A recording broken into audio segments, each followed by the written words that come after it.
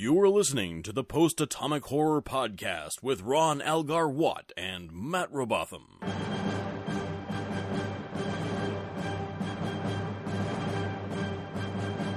Episode 100, covering Night Terrors and Identity Crisis, with Mark Boszko. Hi friends, welcome to the 100th episode of the Post-Atomic Horror. Hooray! Hooray! Our pal Bob is here, and, well, we weren't going to do anything in particular for episode 100, but he's actually prepared a little something to celebrate the occasion. So, Bob, what do you got? Well, this would have been slightly more appropriate for the last episode, but I wasn't here, so here we go. All right. I will let you listen now. You'll let me listen. Polija, so lujija, salui mevayam hotnahut, kaldak kosjaj jasibi, choba, so lujija, sawi meyavam, hotnahut, batlekha, yevoma. I think I'm out of sync. Damn it. That's okay. I think we get the idea. So, oh, sorry. I'll stop that. So that was 99 Luft Balloons in Klingon. I can't think of a better way to celebrate the occasion. And you painstakingly translated that by hand, correct? You didn't just plug it into an online, like, Klingon translator? No, apparently there is no simple online Klingon translator, so I actually spent several hours trying to... Wow. That was awesome.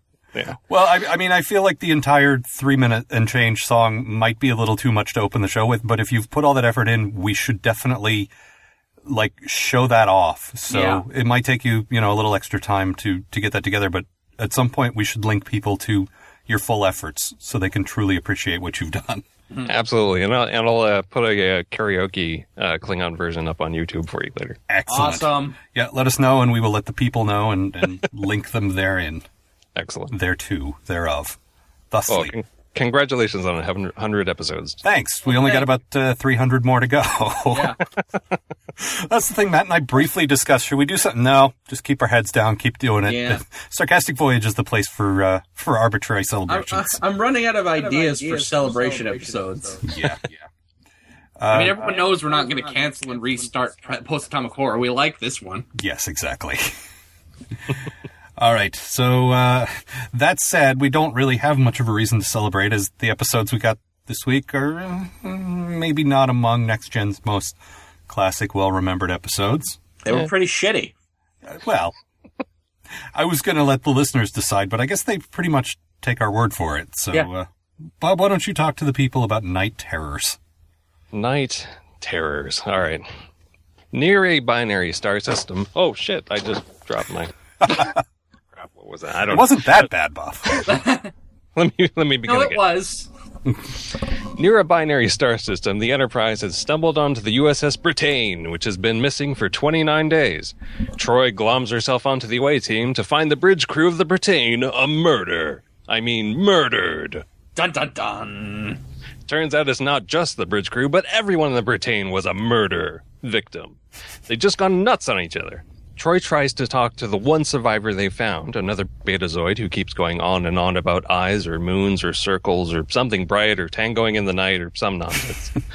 Meanwhile, Geordi and his gang try to start the Britain's engines. They're in perfect working order, but they're not going anywhere. Dun dun dun. Also, meanwhile, Troy finds herself in a CGI clownscape where she starts screaming, "Where are you?" for no reason that I can tell. And then she wakes up in her flimsy negligee and breathes heavily for a few moments. Where was I? All right. 4 days later, and O'Brien is finally standing up to his horrible wife. Beverly is being helpful. Troy may be able to figure something out. Snakes at Riker's bed. Work has some honor. A ghost rings Picard's doorbell and leaves a flaming bag of poo. And then the engines stop, and they can't get away from this deadly danger. Dun dun dun. Turns out they're stuck in some sort of hole in the universe, and they don't have the energy to plunger themselves out. That, and they're all slowly going insane from lack of dreaming. Except for Troy, who keeps having nightmares about floating and shouting. Eventually, Data takes command, since he's the only one not going bonkers, and Troy saves the day by lucid dreaming and reenacting the Hindenburg disaster. Oh, the humanity. Ugh. So, Bob, tell me this. Did you say clownscape? I might have. I meant did you mean to say clownscape? Let me put it that way. Because we all certainly stumble over these prepared speeches. I'm not making fun of your reading ability. I heard clownscape. Welcome, Troy, to the clownscape. Oh. Where are you? That might have been a more interesting episode, and then she's sprayed with a seltzer bottle. Shoes so big. Where are your floppy shoes? It would also explain the flaming bag of dog poop. That's true. That was maybe the least terrifying thing in an episode where scary things were supposed to happen. Somebody kept ringing Picard's doorbell. Listen, apparently someone doesn't know this. You do not ding-dang-dash Picard. Wait, is that what that's called? It was one of the things we called it. Oh. Huh. Wait, you did this? I didn't do it, but I knew kids who did do it. Because that's one of the lamer pranks, I would say. There's Ding Dong Dash. I think someone called it Nicky Nine Doors. What? Yeah. You're losing me there.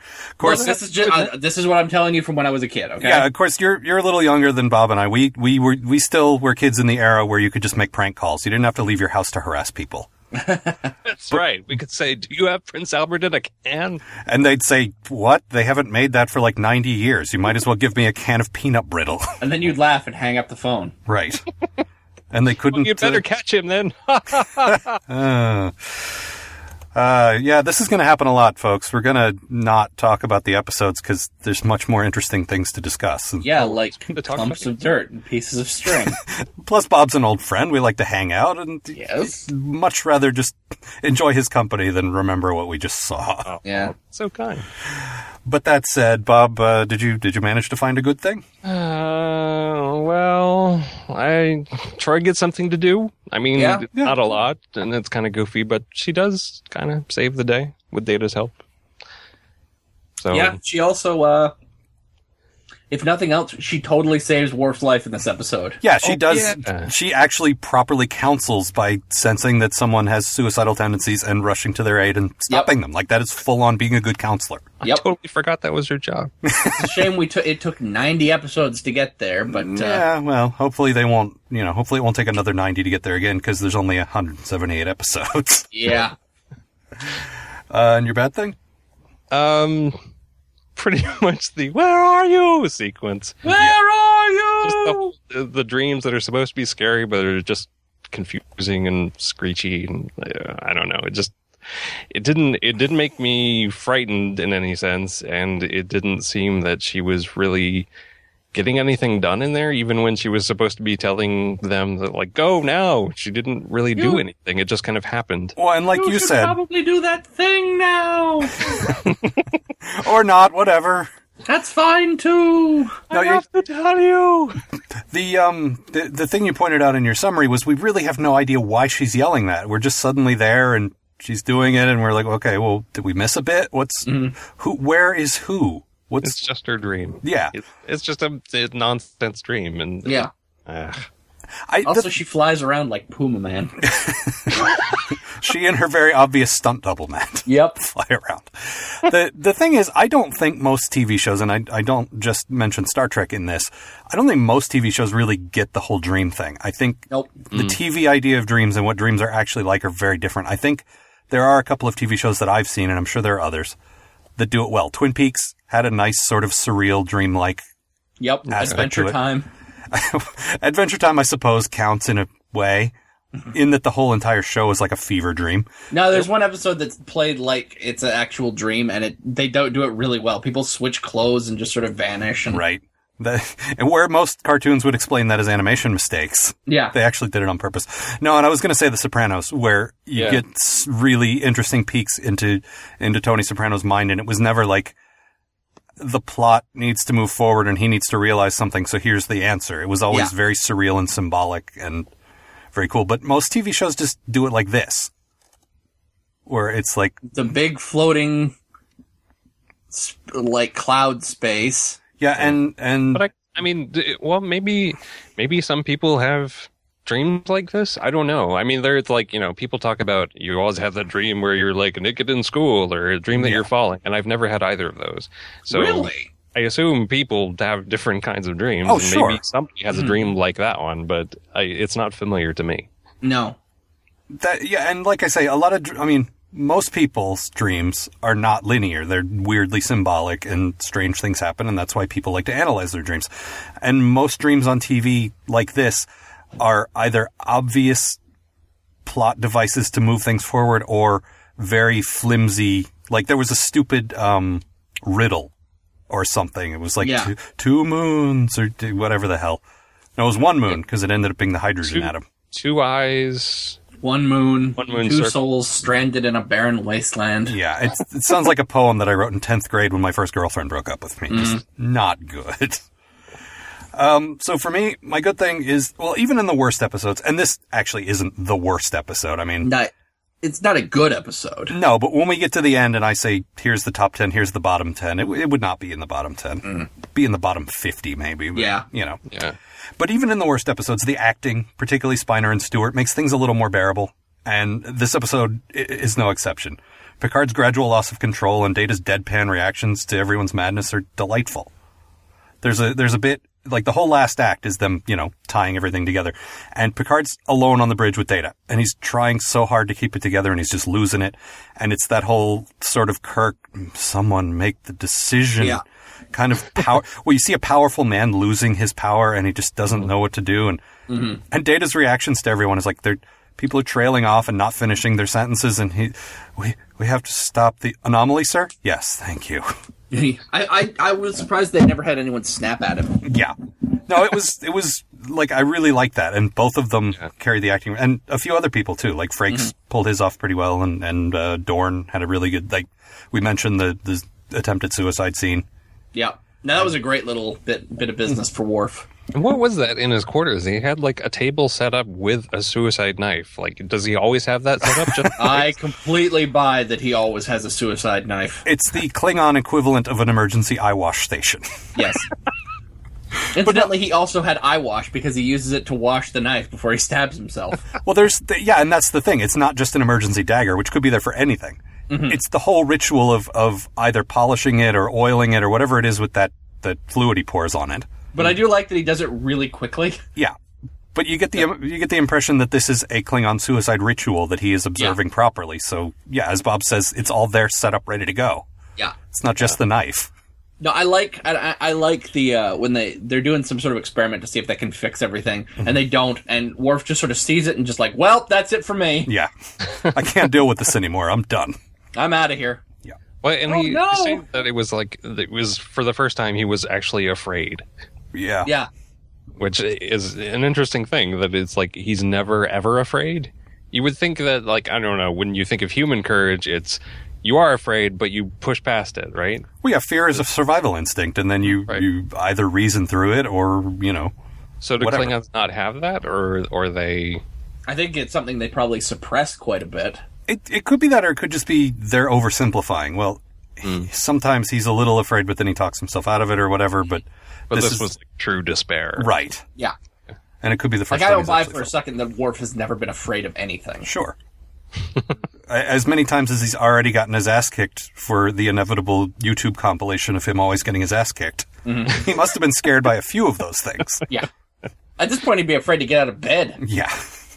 People are going to tell me no and knock me over. I don't want to do it. Maybe after the first few years of that is when he set up the suicide station. Yeah. At some point, this is all going to be too much. I'm ready for it. Just nice to know I have an out. Yeah. My bad thing was, there's a lot of standard, like, I have a list that I've mentioned a lot of things that I don't like in Star Trek. And a lot of them are here. The dreams in general, not what I was talking about before about TV shows doing dreams, but just dreams in Star Trek, it's pseudoscience. It doesn't really work for me. And I know we've established that there's telepathy, but it's still just very sort of muddled for me. And Matt, I know you're a big horror fan, but I can't remember a Next Gen episode that attempted horror and succeeded at it. It definitely wasn't this one. No, and there may be some. I'm probably forgetting. There must have been out of 178. They must have done it successfully once or twice. Yeah, no, the original series was the one that did that. But for every one of those, there's probably a dozen or more that tried and failed completely. The show does not do scary well. And this has been a bad thing several times, so I don't think it counts. Does Starfleet have no quarantine procedures at all? Nope, not even a little bit. We wander on a ship full of dead people. We don't know what killed them. and we're just wandering around poking the corpses, rubbing our eyes. Well, they had those funky little suits in the original series, right? Yeah. They just, I think we've used them in Next Gen as well, where they have, like, contamination suits. Did we? Didn't they use those in the Naked Now originally? Or what, in the one where the, what's her head, the replacement doctor? Pulaski? Pulaski's. She, when she gets the aging disease. Right. Didn't they use them in that episode? I thought so. Yeah, because our cover art was that ridiculous-looking Rip Taylor guy wearing his suit. Oh, yeah. Okay. No, I think this is just me reading into it. I don't think it was deliberate by the writers. I think Pulaski was a lot more careful about that stuff, and Crusher just doesn't care. Yeah, just whatever. Because she's just very good at her job. Yeah, it seems like Pulaski was way more concerned with stuff like quarantine, and Crusher's just like eating her lunch over, patients being operated on. Like, these guys get sick. I'll have something to do. Dropping crumbs in their open chest cavities. I mean, not cool. Oh, it's fine. We got tons of antibiotics in the future. Yeah. Yeah. I'll get Wesley's little nanobots to clean it up. It's fine. It'll be fine. You guys worry too much. Matt, what about you? Good thing? There's a shot when Crusher is working in, she's working on all the corpses that they brought over from the Britain. Mm-hmm. So you've got this nice shot of like I guess it's a cargo bay or something where they've got tables set up and all the corpses have. Actually, I kind of think they must have a morgue. I mean, I buy them having a morgue. I don't buy that being the morgue. Okay. Like, for one thing, I don't imagine it's that big. Yeah, that may be. I don't know, because they sometimes deal with, like, colonies that are wiped out and stuff like that. Like, I don't know. It doesn't really matter, but I assume if you have colonies that are wiped out, you would do what they did here, which is convert a cargo bay. Yeah, but I can't imagine they have, like, a huge morgue. Well, I can't imagine Gene signing off on that on the drawing of the ship. No, there wouldn't be a morgue. There's no dead people in the future. Yeah. Anyway. Except for all those red shirts I kill off every week. Right. No, but anyway, there's this nice bit of business where it's like the only almost scary thing in the show, almost, where she starts hearing noises and getting kind of nervous, and then there's a close-up of her, it pulls out, and all of the corpses are sitting up. Mm-hmm. It's a really simple, horror It's a simple actor's trick. No, it is. But it looks cool. It is very effective, you're right. And, I mean, there's a couple of scenes like that. The one where Picard's in the turbo lift and, I don't know, he feels like the ceiling's closing on him or something like that. Oh, I just thought he was getting bigger. That could be as well. He ate the thing that said eat me instead of drinking the thing that said drink me. Yeah, exactly. Yeah. No, but, because of Patrick Stewart's acting, he's freaking out and screaming, and then the door opens and everyone on the bridge is just kind of looking at him, and Worf does this weird little double take where he's like, oh crap, I should probably help with this. Somebody's screaming, oh Jesus, it's him. Oh crap, I'm in so much trouble. Maybe that's why he tried to kill himself. No, like I say, a couple of scenes where there were decent actors in them actually seemed scary as well, but overall, not so much. On the other hand, the acting from the captain of the Britain is fucking awful. Oh, someone was after me and I had to do something to save myself, so I had him killed. Oh! Captain Olive Oil was not very great. I just pull out some of my hair. And your bad thing? Troy flying through the shitty magic cloud. I didn't think the actual flying effect was that bad. You guys apparently disagree with that. Oh my god, I thought it looked so terrible. Several people behind the scenes also disagree, so all right, I concede. Oh, that's right. Frakes has such a great line about this. Oh, yeah. Sec. Let me just pull it up. Yeah, Frakes, speaking frankly and not going with the company line of we never say anything bad about Star Trek. Yeah, Jonathan Frankly. Yes. That was terrible. Yeah, it was. 100 episodes in and you're still making terrible puns. Yeah. You're making more than ever, actually. All right, he needs some nicknames in real life, too. Oh, right. Yeah, the nicknames. We haven't found a good Season 4 nickname yet. No, we're still working on that. Yeah. That was a yawner, wasn't it? That was a shitty piece of special effects work when Troy was flying through those clouds around her. That was below our standards. Yeah, that's pretty good. And again, I think back in the day, and I don't know if this was Gene or just the overall Paramount sort of company line, where when you went to cons when the show was still on, they never had anything bad to say. Nope. Yeah. It was that very sanitized sort of almost Disney, like everything's great and everything turned out well and there are no bad episodes. And well, I think at that point they were still hoping to get more work. That could be. But I mean, if nothing else, Frakes is doing fine for himself. Like, he's still a director. Is he? I think so, yeah. Yep, he's been doing episodes of Burn Notice and Castle. Oh, good for him. No, I was not aware. I knew the actual franchise kept several of the actors in work. Like into Voyager, I know at least. Like DeVar Burton directed some, and I think some of the other guys did too. And maybe into Enterprise. Like they tried to take care of their own, which I always thought was cool. But I didn't realize he was still working elsewhere. That's good to know, because he's actually good. Yeah, he was one of the better actor directors, and it was no surprise that they picked him for a couple of movies. So that was cool. Yeah, no, as far as I know, he's still working primarily as a director. Well, that's good. Okay, so The same cannot be said for Marina Sirtis. Apart from the convention, well, I imagine the convention circuit. What have you been doing? Where are you now? I imagine the convention circuit keeps those guys fed, but that's probably about it. Mm-hmm. Yeah. Okay, so where to begin? Oh, don't we need to do... We need to do Bob's quote. No, we'll wrap up with that. All right, okay. Still working on it. Yeah. So like I say, where to start? Where do we even begin? Bob pointed out to me, I did my homework kind of late this week, and earlier this morning I was watching the episodes, and I had to watch them again almost immediately. That was fun. But I said, oh boy, here we go with Night Terrors. And Bob speaks up on Twitter, and he's like, yeah, that's the better of these two. Yeah. And you were right. I was like, well, Bob and I don't always agree, maybe. No, totally right. Mm-hmm. Here's the thing, and I say this over and over again, and I'm sure I'll say it more. What I want from Star Trek is, cool science fiction, but primarily character drama. Yeah. Apart from seeing familiar people reacting in different ways and freaking out, we didn't really get, no character really had anything meaty to do here.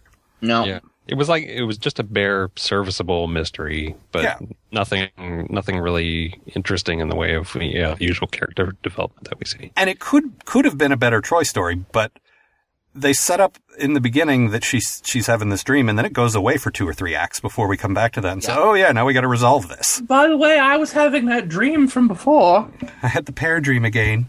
It's it could have been a Troy episode, and it could have been a better Troy episode than it was. But it's just sort of everyone's going crazy, and then we fix it at the end. And those are the kind of episodes I don't like. Like, if there's nothing, if we have no vested interest in what's going on, then why do we care? Yeah, exactly. We know they're not going to kill each other. No. So they're probably not going to kill anyone else, because that would have been a big deal. Right. Yeah. So there's clearly clearly no danger here. The mystery isn't that interesting. Right. And all the people from the other ship are dead already, except the one guy who gets no lines other than trembling and mumbling. Fat Kyle MacLachlan. Yeah, Kyle MacLachlan's lesser successful younger brother, Jim MacLachlan. So there's a scene between Chief O'Brien and his horrible wife. Yes. That Bob briefly touched on in his summary, I believe. Right. Where she comes in complaining about her day, and he just freaks the fuck out on her. Mm-hmm. And I got to thinking when we talked about this, do we ever see them happily married early on? Like, we never saw their courtship. We never really saw them, apart from their wedding day, we've seen them bitching at each other. Interesting thing about the wedding day episode is even on the they're not even together until the end. Right. Right. And we mentioned, and we mentioned this at the time. He's trying to defend her to his friends, and all he can say is, well, she's having a rough time. He's not like, no, she's great. I fell in love with her because she's this and this and that. He never said that. And we just wonder why. Why would you do this? Yeah. Chief, you can do better. He could definitely do better. I know for a fact you can do better. I'd marry him in a second. Yeah. I mean, assuming, that there's gay marriage Chief, and Al's a pretty good catch. Yeah, I've been married twice. I know what I'm doing, obviously. Yeah. It's about time you tried it, dude. Yeah, why not? Well, that was awkward. There was one of the throwaway ensigns in this episode is an Asian dude who looked vaguely familiar to me, and I realized that he was the Asian dude in Revenge of the Nerds. But when I was looking it up, I discovered he was one of the children in And the Children Shall Lead from the original series, which is very cool. That is pretty cool. That's a Yeah. neat. Cool. He's still acting, and they put him in a Next Gen episode. And he had like one line, but it was still nice to, nice that they did that. So how much you want to bet that they've done a book where it turns out he's like the son of that kid or something? Yeah, probably. Peter David probably did that. That's his move. Yep. So what else? What the hell else happened in this friggin' episode? Wait, what is I see in your notes? You have a quote that I don't recall from the episode, but it says, "You want to order a double down? Computer, meat bread." Well, every time Troy's talking to the semi-conscious Betazoid, he's always saying double. Oh, And I kept in my head, I was making these running jokes. Yeah, I want a double down sandwich. The daily double. Double mint gum. Just dumb jokes. But What's that? You want to watch Double Dare? yes, physical challenge. not understand the words that are coming out of your mouth. So Wait, that's all. that's something entirely different. That's Rush Hour. I don't even know. That's all right. Well, Rush Hour would have been a better movie than Night Terrors. Yes. There is. I like the scene where everyone's starting to freak out in 10 forward, and Guinan calls for security, and then goes behind the bar and pulls out a fucking giant laser gun. Yeah, and it's not a good prop. It looks ridiculous. It Not looks even like it was slightly. made of like toilet paper rolls and gold paint. Yeah. It's like you're in prison and you make a laser gun out of whatever materials are on hand, but somehow it can still shoot lasers. Yeah. No, but It's like toilet paper rolls soaked in old wine. right. But Matt, you were totally right to point out that of course Guinan is that kind of bartender. Yep. She's got a gun behind the bar On because the fucking Enterprise. yeah, because she knows these things happen sometimes, and a good Yep. bartender is prepared for that. I also expect her to have a baseball bat with a nail through it. Yep. Well, there could be times when all electronics have stopped working, and she's still got to, Yeah. she's still got to take care of business. And as always, I mean, once again, I point this out every time, but once again, she had maybe 60 seconds of total screen time here, and she fucking nailed it. She's just, It was friggin' awesome. She's so great.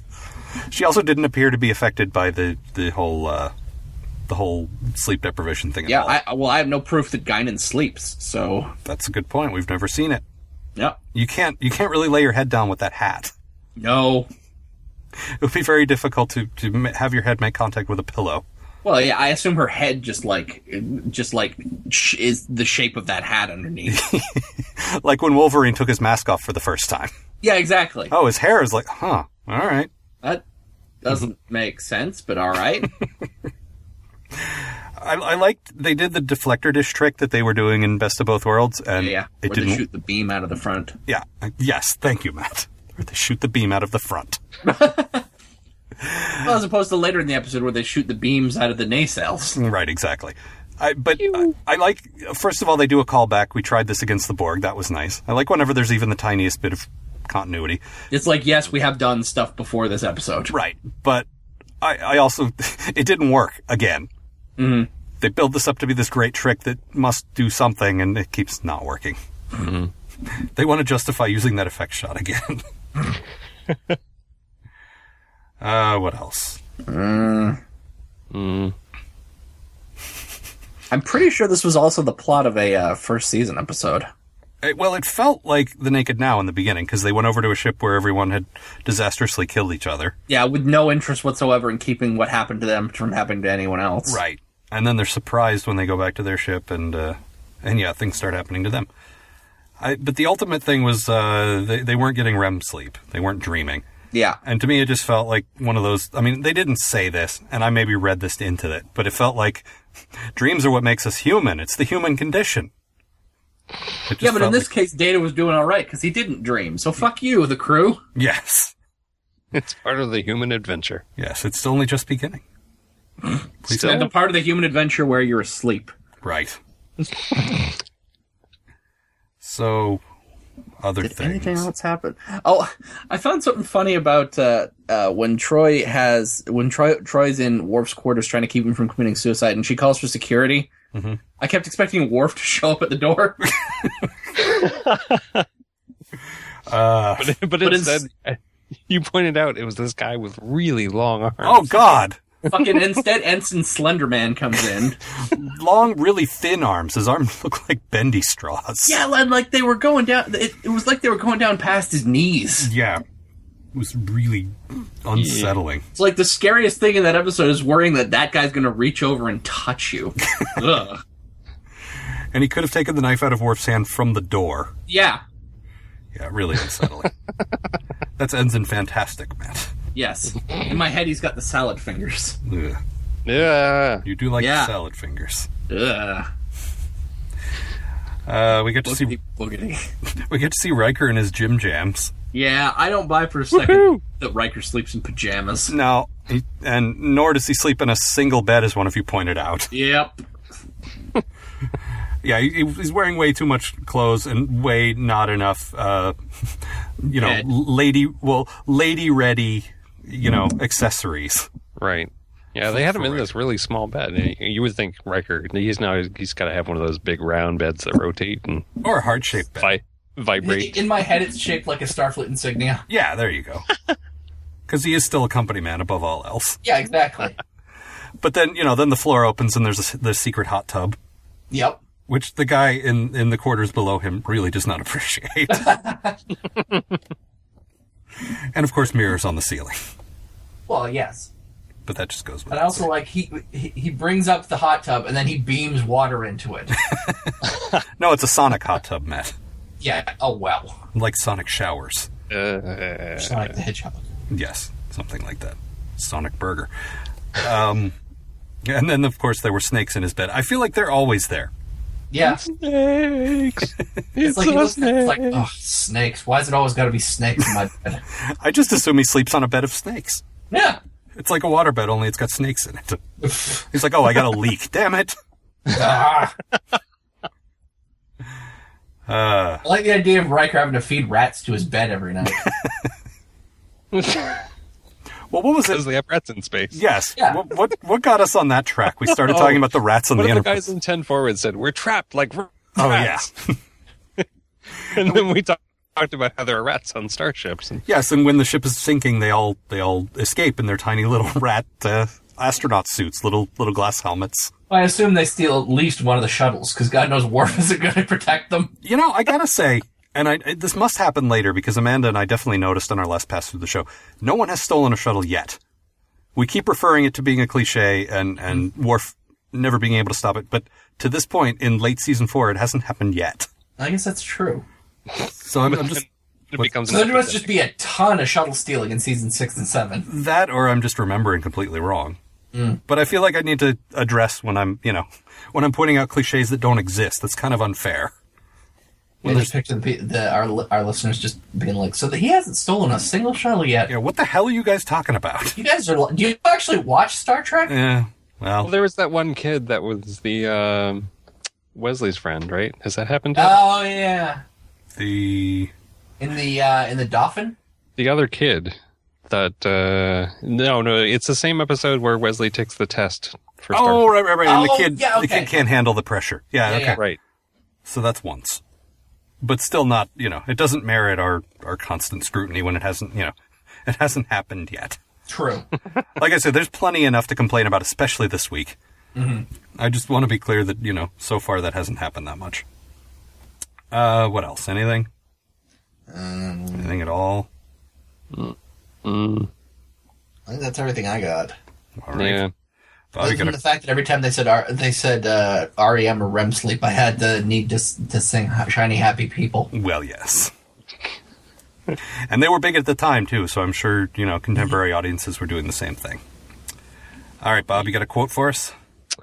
I do. It is when they first discover the Britain, and Picard asks, the bridge crew, to give him some information about the ship. Mm-hmm. The ship is drifting, sir. Life form readings. Inconclusive. Counselor. There is life on board, but What is it? I don't know. Something...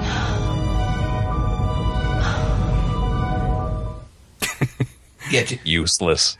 That was... So, you sense anything? I think we all had notes about that, too, so I'm really glad you called that out, because that is... I mean, we're talking about not doing our video summaries anymore just because they are a lot of work, but I feel like we could put together a whole supercut of her being useless, but that would really be the centerpiece of it. Something? I don't know. And then maybe she could break into charades. Okay, 2 syllables, first word. Some. Yes, something. Thank you. Thing. Not helpful. Riker gets him immediately because he's been through the shit for years. Yeah. Something. We got it, Deanna. That's her idea of sex games, so he just goes with it at this point. Yeah. And plus, charades is not that much fun when you're from a planet full of telepaths. Yeah.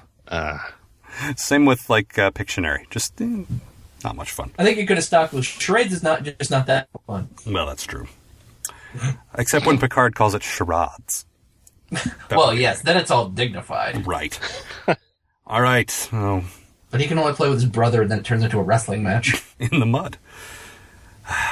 You know, while I didn't like this episode, I'm really hesitant to push forward here, but...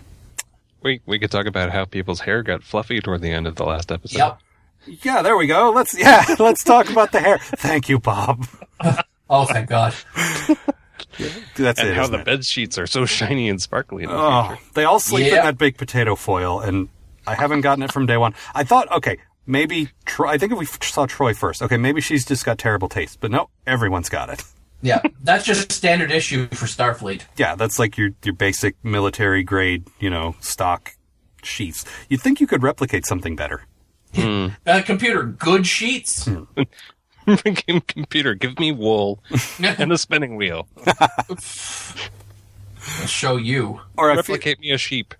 I feel. Oh well, O'Brien's set then. Oh God, now I'm making the Irish jokes. Damn it! Miles, what is that thing?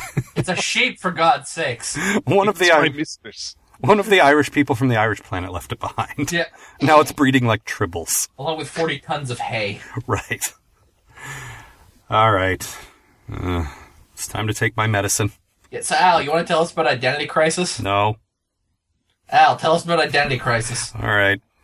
Okay, let's just reach into the fishbowl and pull out my episode for this week. Identity Crisis. That's a fairly generic title. Could be a good episode. Written by Brannon Braga. Well, maybe my memory of the later Trek series is fuzzy, and he's not as bad as I remember him being. And, oh God, I remember what this episode is! I'd really like to get up and walk away right now, but I feel like that's a trick I can only use once, like the POW block in the original Mario Brothers game. And we have a lot of Braga yet ahead of us. Alright. So a former crewmate of Geordi shows up to discuss the recent disappearances of several other people who were on the same away mission, back when Geordi still wore a red shirt. Once they agree to return to the planet where it all began, she and Geordi get reacquainted, and I find myself yelling at Geordi in the TV not to make the moves on her. I really shouldn't have to do that, but after the whole awkward Leah Brahms thing... She does at least the very sensible approach of immediately putting Geordi firmly in the friend box by saying that he's like her little brother. Smart move. So they arrive at the planet, find a stolen shuttlecraft containing one of the aforementioned Away Team 7. I think there were only 5 of them, 7 sounds cooler. Then the bridge crew watch helplessly as the shuttle loses control and explodes in orbit. It's actually a pretty haunting scene, but let's not get too used to that. Visiting the surface of the planet, Geordi's former crewmate, whose name I really should look up but can't be bothered, sees a single set of footprints. Presumably this is where Jesus carried one of the missing guys. Okay, show of hands, who didn't know I was going to make that joke? That's what I thought. Then the lady whose name I am willfully forgetting for no very good reason turns into a weird veiny flipper monster. Apparently her DNA is being changed, which makes total sense and is a thing that happens all the time in Star Trek. Well, in Voyager anyway, probably. So Geordi, knowing that he's inevitably heading into turning into a were or whatever, begins solving the mystery of what happened last time. By watching a video and getting the computer to enhance Quadrant 5A. Geordi, you dummy, there are only 4 quadrants. That's what quad means. Then he isolates a piece of the audio playback and discovers the sound of a foghorn. The missing crewmen are down by the docks! Well, that doesn't happen, but it wouldn't be any stupider than the thing that does happen.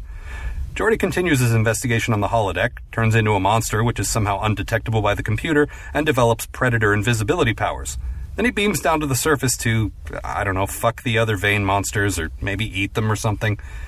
Data works out that the transformed Starfleet guys apparently live in a blacklight poster now, so he takes several hours to build an ultraviolet flashlight, which seems kind of silly since we have that technology here and now. Then they locate Geordi, who is fully transformed into the worst-looking monster thing this side of Armus, And the lady guest star of the week, whose DNA has somehow made a complete recovery, manages to talk him into coming back to the Enterprise to have his DNA inexplicably changed back.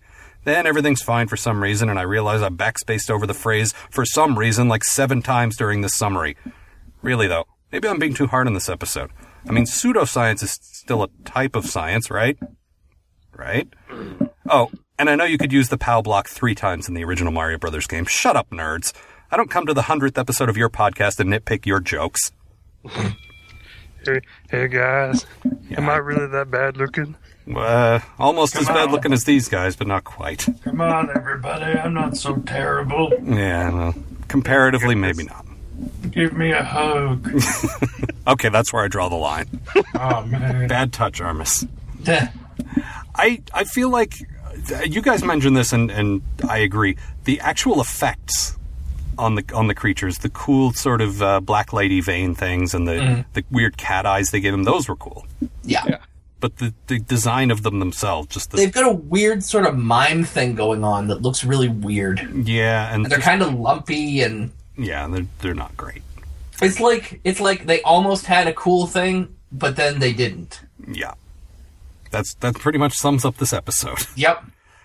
So my good thing, well, okay, there's a cold open where we're just thrown into the recording of the original Way mission and then right into the action. And I gotta say, it's actually really good storytelling. We don't waste any time for, like, usually it would be Geordi standing around waiting for his old, fellow crew person to show up, and he's expositioning to someone about, well, we were on this ship together, and we did this. But instead, for all my problems with Braga, which we'll be discussing at length in many episodes to come, the show could actually use some clever tricks like that for the obligatory information dumps. Mm-hmm. Yeah, that was nice. Yeah, and we got all the information we needed. Okay, Geordi's in a red shirt. That means it's you before. Instantly know that it's the past. Yeah, and we see him with guys who aren't on the Enterprise, so we know he's on a different ship. Yep. And something. It also helps that it says the name of the ship at the bottom. Well, that's true. And if you're a big nerd like me, you can read that the star date is before the series began. Mm-hmm. But I don't expect anyone to do that but me, because it's awful. Huh. But no, it was very cool. So when did the series begin? It would be stardate 4-1 something, because it's always 4, and then the next digit is the season. Huh. So, like, we're in 4-4 something now. Interesting. Yeah, that's all. It's just a production trick, really. It doesn't mean anything as far as the passage of time goes. A simple production trick. Yes, exactly. I love you, Coco. And then she grabbed my balls. So that's how we're celebrating episode 100. We're doing all the callbacks to our previous Star Trek. Different from any other episode of the show. Well, we're pulling them all out. Oh, well. So, George Takei, if you'd like to tell us exactly how you're tripping, now would be the time. Yes, I would, Al. Is it balls? Are you tripping balls? Is that it? I missed you both. Well, thank you, Mr. Takei. And yes, I'm tripping balls. There it is. Excellent. Good to know. All right. I stopped short of summoning Chekhov, though, because, sorry, no. As long as we're, like, shooting him over and over. Yeah, we could shoot him. That's good. No, Matt already had to play Chekhov in a recent Sarcastic Voyage sketch. I think that's enough Chekhov for a while. My bad thing, well, this just doesn't make a goddamn lick of sense. So these aliens infect humans, whom we can only assume they've never met prior to this away team visiting the planet, slowly turn them into themselves, and then use the human monsters to breed? How did they breed prior to this point? How can you change someone's DNA and then change it back as easily as dyeing your hair? And speaking of hair, how does their hair come back? My hair grows, sir. When stuff like this happens, it should be permanent. I can actually live with people turning into things, I guess. It's when they turn back. When they have full memories of who they were like nothing ever happened, it makes no sense. Geordi could barely remember who he was. That means his brain changed. Then it just changed back and he's Geordi again. I don't understand. I don't need to understand the actual science of it. I really don't care. But it needs to be grounded in logic. It needs to make sense. And it just doesn't. Nope. And Bob, you are more versed in science. Like you have a better attention span than I do, so you can actually read things about science. And sometimes when I speak up and say this sounds dumb, like in the last episode, I said brainwaves aren't a thing, and you said, yeah, they are. Shut up. This is why that works. So, I mean, believe if you know anything, or really if anyone out there knows anything about DNA, if I'm wrong, if this does make sense, please tell me.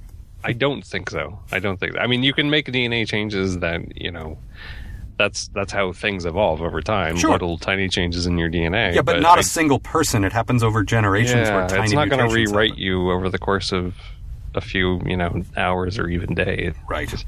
You're not just going to look at your hand and be like, oh, suddenly I only have 3 fingers. Yeah, Geordi's hand changed in literally seconds because he was doing stuff in the holodeck, moving his hands around, and then the next shot, they were flippers. He goes to scratch his back or something, and he looks back, and it's like, oh, shit, when did that happen? Yeah. Right. I don't know about you guys. I would notice if 3 of my fingers were growing into each other. Yeah, I might feel that. Yeah. I mean, maybe... I think I've heard bits of it where it's like, it is possible to change a living organism. Yeah, I think we're tinkering around with DNA that now. changes, but it's like over a long period of time that it has to happen because it's like replacing every cell in your body takes 7 years, something like that. Something like that. So but, yeah, so over that sort of course of time, maybe you could change something about. You could change a few cells, and then they would gradually copy themselves, right? Yeah, but otherwise, you'd have to change every bit of DNA in your entire body. Nothing crazy like this, and certainly once they've turned into these other creatures that are like kind of these primal feral things that don't understand human speech, and they then Crusher magically changes them back, and they've regained all of their memories. That makes zero sense to me at all. Yeah. No, and Geordi was to the point. He even says he's to the point where he does, like you said, doesn't understand human speech anymore. He only comes back because what's her name sort of connected to him on a base level. But he was almost completely gone to the point where he didn't, he wouldn't have even responded to that. Yeah. That to me means his basic cognitive functions had reverted to more primal things and not, Right. If they've rewritten the cells in his brain, even if they were able to make him human again, it would seem logically, even with that crazy constraint, that he's Geordi with a blank mind. Yeah, which, not, as we've seen in Star Trek, really not that big a deal. Well, yeah, when Uhura had her brain wiped by Nomad. We'll just restore him from backup. Yeah. Yeah, that's fine. And I honestly was expecting them to do that, because they've pulled that trick out of their ass before, where the transporter has his most recent that's like a save game. Yeah. Yeah. It's a save point every time you use the transporter, so there's a version of you, from that point that you could just revert to. Yeah.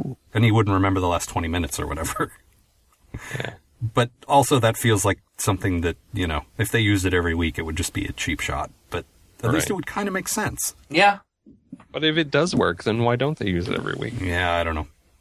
That's a good point, Bob. It's a very good point. Use it to bring people back to life, too.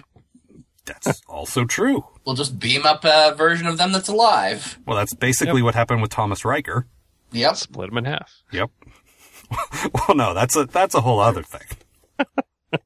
Then you'd have evil Worf and good Worf or whatever. So, right. And evil Worf would go drink in a bar while good Worf flies around saving people. he'd be flicking peanuts at the mirror in 10 Forward. And then they'd fight each other in a junkyard. You know who loves this run of jokes? Irish Gav. He's going to be falling out of whatever chair he's sitting in right now. All right. A little warning at the beginning telling him to get as many chairs as he can. Yeah. All right, Bob. What was your good thing? I love the 3D recreation of the AT footage on the holodeck. Mm-hmm.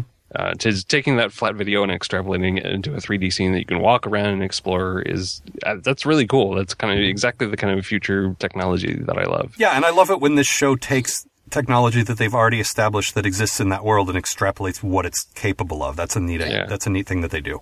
And it even seems now like something that we could do in the next couple of years. I mean, minus the holodeck, we have a lot of the technology to extrapolate this stuff into 3D that exists now. Map it inside a computer. You might not be able to recreate it physically, but right. I mean, we're getting there. Yeah, and it that's just really cool. It feels like a connection to technology that we have now. But did they have it in 1991, or were they just sort of guessing? No. But 25 years later now, then we do. Oh, this is an interesting thing I wanted to mention real quickly, and this would be as good a place as any. Apparently, dilithium crystals exist now. What? And they may use them to power starships. Okay. They have created, or hypothetically created, this thing.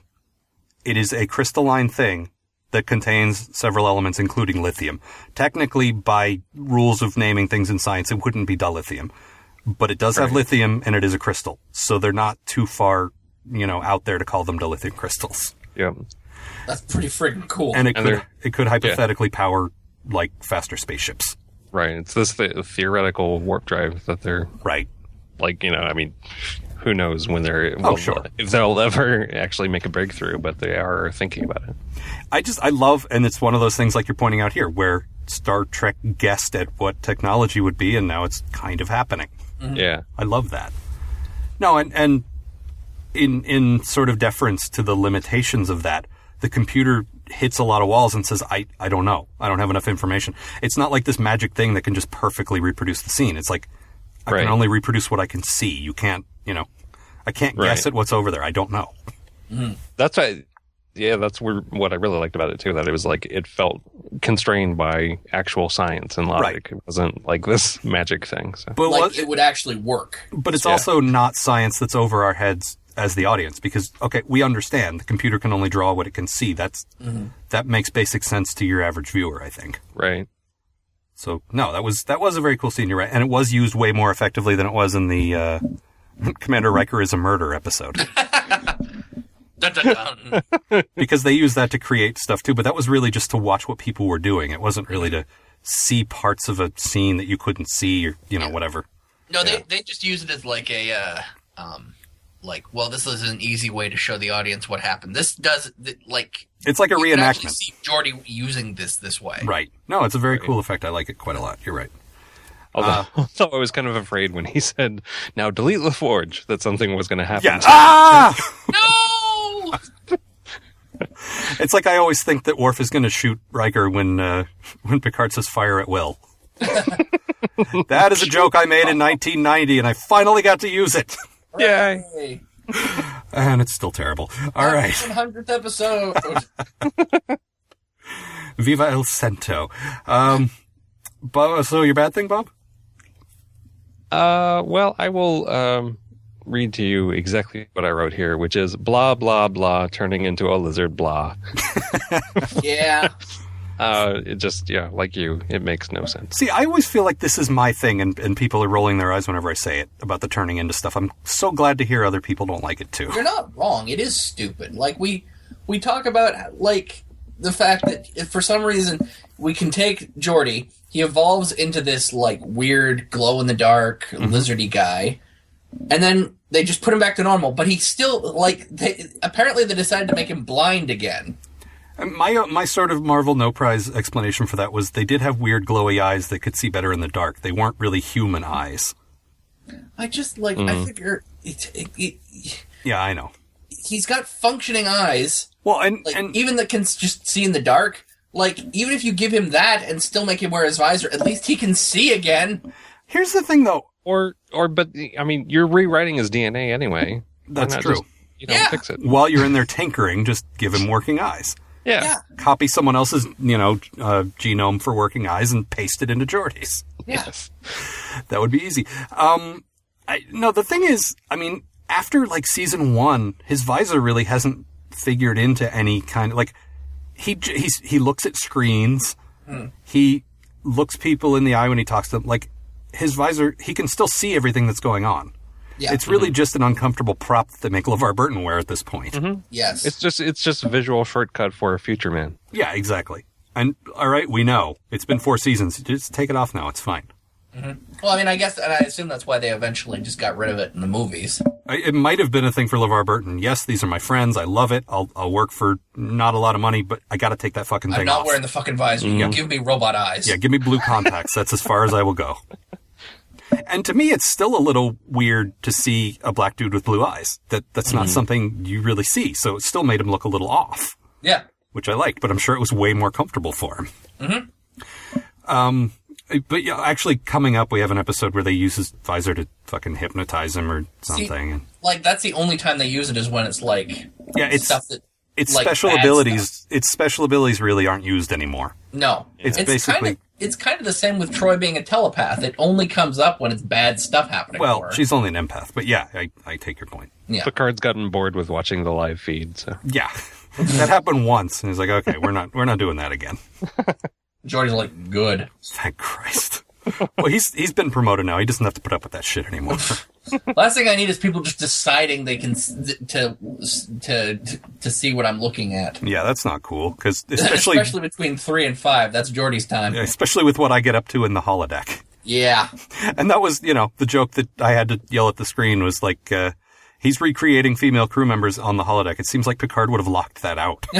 No more of that. We're not having I'm not dealing with another disciplinary action against you, damn it. I just picture the computer going down. Now, we've talked about this, Geordie. Yeah. Or maybe there's just like a safety lock where they have to keep their clothes on no matter what. Yeah. Computer, delete clothes of crewmen. Oh, no, you don't. He tries taking the clothes off of one of the crewmen, and there's just more clothes on underneath. It's clothes all the way down. Yep. I would like to hear Majel Barrett's computer voice actually address him as young man. No, you don't, young man. All right, Matt. Good thing, bad thing? All right, so my good thing, I really dug Invisible Geordie running around the ship knocking shit over. Simple effect, but I like it. Okay, man. You know when that's used to a better effect? Not just cloaked, phased. Yes. That Invisible Geordie is far superior to this Invisible Geordie. Yes, but for the time being, this is the only Invisible Geordie we have, so we really have to enjoy what we've got. That's true. I do like using the phrase Invisible Geordie as much as possible. So to summarize... Invisible Geordie comes with everything you see here. Or don't see here in this case. Oh, God. I see you have a second good thing here. Also, Ensign Swedish check. There's a Pippi Longstocking. Now that Wesley's gone, there is almost always this procession of young, attractive women in that spot. It feels like Riker's in charge of the duty roster. He's like, oh no, I had to look at the back of that kid's head for 3 years. We're making some changes here. We're getting some hot tail in here now. Yeah, and occasionally there's like the Asian dude I mentioned earlier, but he was a replacement for a hot chick. Yes. It was Ensign Brown Sugar had to be relieved of duty, and then he sat down. Because she forgot how to steer the ship and just started nervously pawing at the screen. I can't remember what am I doing here? Where are you? I had a similar reaction when I was taking my driving test last week. Did you stick your head out the window and go, "Where are you?" Yeah, I got lost points for that for some reason. Yeah, they don't like that. They frown on that. Your bad thing? Yeah, my bad. A lot of crappy stuff happened in this episode, but the thing I hated the most was Al using the phrase "Geordie slithering out of his uniform" while we were watching this together. Ugh. Well, was I wrong though? No. He turned into a little weird lizardy guy, and his uniform was gone. So I only assume slithered out of his uniform. Out of his uniform. He must have slithered because he can't undo the zipper with those paw hands. Right, it's true. Exactly. And how does he type with boxing gloves on? Explain that, Matt. He didn't get out of the cock-a-doodle uniform. What else? When I beam down to the planet, I like to say, "Holy crap!" Holy crap! There's a bit. Thank you, the Bob cheat. There was a great bit where Geordie's trying to talk. What's her name? And I really don't remember her name. It was Susanna. Suze. That's right. And sousaphone. That just made me think of the Seinfeld episode where everyone kept confusing Elaine for somebody named Susie. Yeah. And then somebody called her Suze, and she's like, "No, I am not a Suze. I'm Susie." But there's a bit where Geordie's trying to talk her into not going to the planet, doing something else instead. And he goes, "Data's got a preliminary report." In the same tone that you would say, "We've got cookies." Oh, she's a fellow nerd. She totally wants to see that preliminary report. Yep. You just touched her in the right area. Yeah. But not in the bad area, I like Geordie. these two. I kind of get them being friends. Yeah, but like I say, she said little brother immediately. Yeah. We don't want to go down that road again. No. There's also a bit where they're walking down a corridor, and I could swear she calls him Judy. It's just the way she pronounces Geordie, but it sounded an awful lot like Judy. Oh, Judy. Ugh. Judy LaForge. He was on that ship with her for like 6 years, and she never learned his name, and he just didn't correct her. Later on, she'll that talk. was his nickname from high school. Yep. Later on, she'll talk to Worf about that problem. What is that kid's name? Listen, I had the same problem. I worked with this guy every day. Thought his name was Judy. It's not. Maybe if we addressed him by his rank and last name like we do with everyone else, this wouldn't be an issue. Yeah. So there's yet another scene of a human imposing their humanity on Data again. Beverly says, are you worried about Geordi? And he gives the standard, no, I'm an android. I don't worry about anything. But come on, Geordi's your friend. Of course you worry about him. And Data's like, yeah, I suppose I am. Whatever. Anything to end this conversation. But everybody does that to him. His sensory input. I have become accustomed to, right. But it's once again, he hasn't developed any emotions beyond, anything that he had from the pilot. He's become more comfortable around people and he's better interacting with them, but he's still not emotional. And people keep projecting that on him and it's just not there. I like that his sort of reaction to that is, whatever. Yeah, fine. Sure. Yes, all the emotions, whatever. Well, that's all I got. How about you guys? Most of my notes just say, oh, God, what is this crap? What the fuck does this even mean? And so on in that fashion. Yeah, one of my notes says bored, boring, Borg, Bjorn, Bork, Bjork. That's how I've bored had I notes was. like that before. Yeah. That's why, in general, like, I used to make it a rule to not read other people's notes. I like to go into the episodes refreshed and, not surprised and not know what's happening. But sometimes I gotta look, and there's funny things that don't make it to the show, so. Yeah. Boring. Especially when Matt gets angry and, like, the caps. I'm surprised you don't go up to the top and select the font size button. Just. Well, I try to keep these going as I go along. Right. But, you can't extra cap after you've already capped. Maybe bold. Yeah. Yeah. Like, I like to see your escalating anger is the thing. Damn it!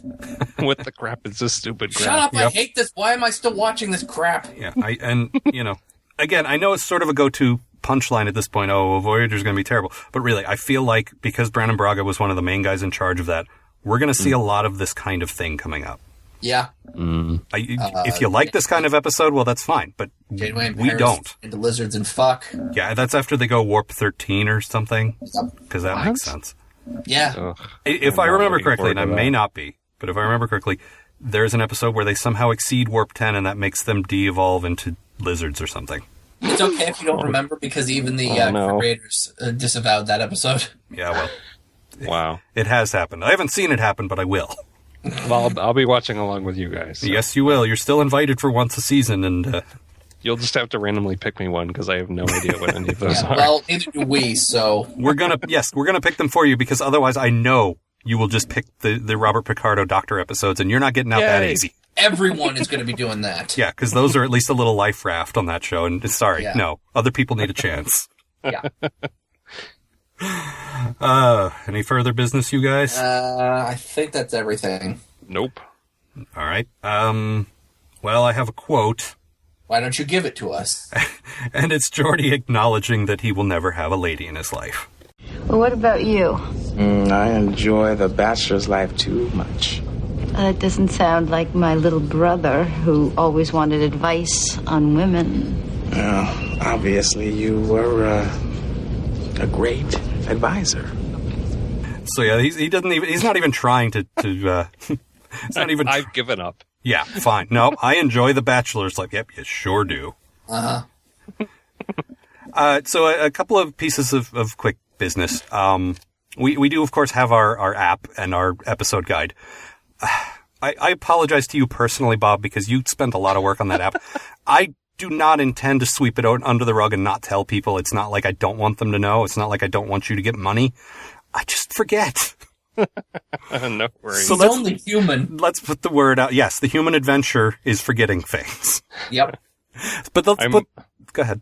Oh, I was just going to say I'm working on some updates for that for, the iPhone 5 larger screen and and we're working on a few bugs and things. So we're working on the second volume, or we will be shortly. Yeah, that's going to be starting soon. Yeah, for our annual Emerald City appearance, which will be early March this year, we should have volume 2, which will cover the first 4 seasons of Next Gen, and we will work with you to somehow integrate that content into the app. So yep. Look forward to that. But you recently just made us a couple of little graphics for our sidebar on postatomichorror.com. So because the links to those things were buried because I'm an idiot, I don't think everyone was aware of that. But now the links are there. If you want our iPhone app, if you want our paper episode guide, it's actually also available in ebook form if you'd rather read it on your computer, your tablet, or whatever. It's all there, and we'd like to you to know that. Yes, please click on them. Please do. The other thing was just a simple thank you to you guys. Like we said, we're not making a big deal out of 100 episodes, apart from Bob's little musical interlude there. But we would sincerely like to thank you guys. We've made it, 2 years, 100 episodes, and we're glad you're still listening. We do really enjoy doing this, and we do intend to be doing this for a long time, and we're glad to have your support. And that is it. So next week we are covering the Token Barkley episode and the Token Q episode. So next week is a big week for recurring guest stars. And Reginald Barkley in the nth degree. And Cupid, which Matt apparently only just discovered the pun behind. Last week. Give me some credit here. Okay. I'm terribly sorry about that. And our pal Brian will be here to discuss those. So, as always, thank you. And I don't know, who wants to say the catchphrase this week? I don't care. See you, folks. Thank you. Kapla! Mendez!